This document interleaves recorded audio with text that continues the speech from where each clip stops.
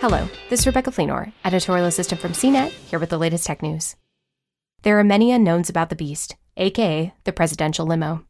But every decade or so, the Beast morphs to fit the latest technology and security for whomever serves as commander-in-chief. However, President Joe Biden is apparently interested in shifting the iconic vehicle in a new direction. According to comments from Press Secretary Jen Psaki on board Air Force One, Biden talked about electrifying the Beast. She added, "It's an objective for him," according to a tweet by CNBC's senior Washington correspondent, Eamon Javers.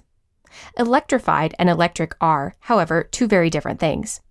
The former could simply mean turning the presidential limo into a hybrid, while the latter denotes power derived only from a battery.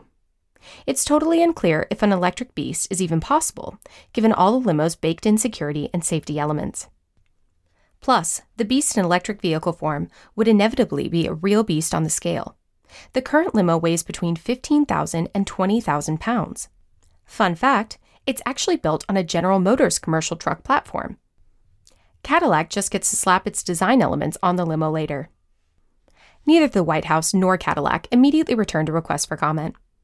Cadillac likely knows next to nothing about a future limo contract, but nevertheless, it'd be interesting to see what the brand thinks.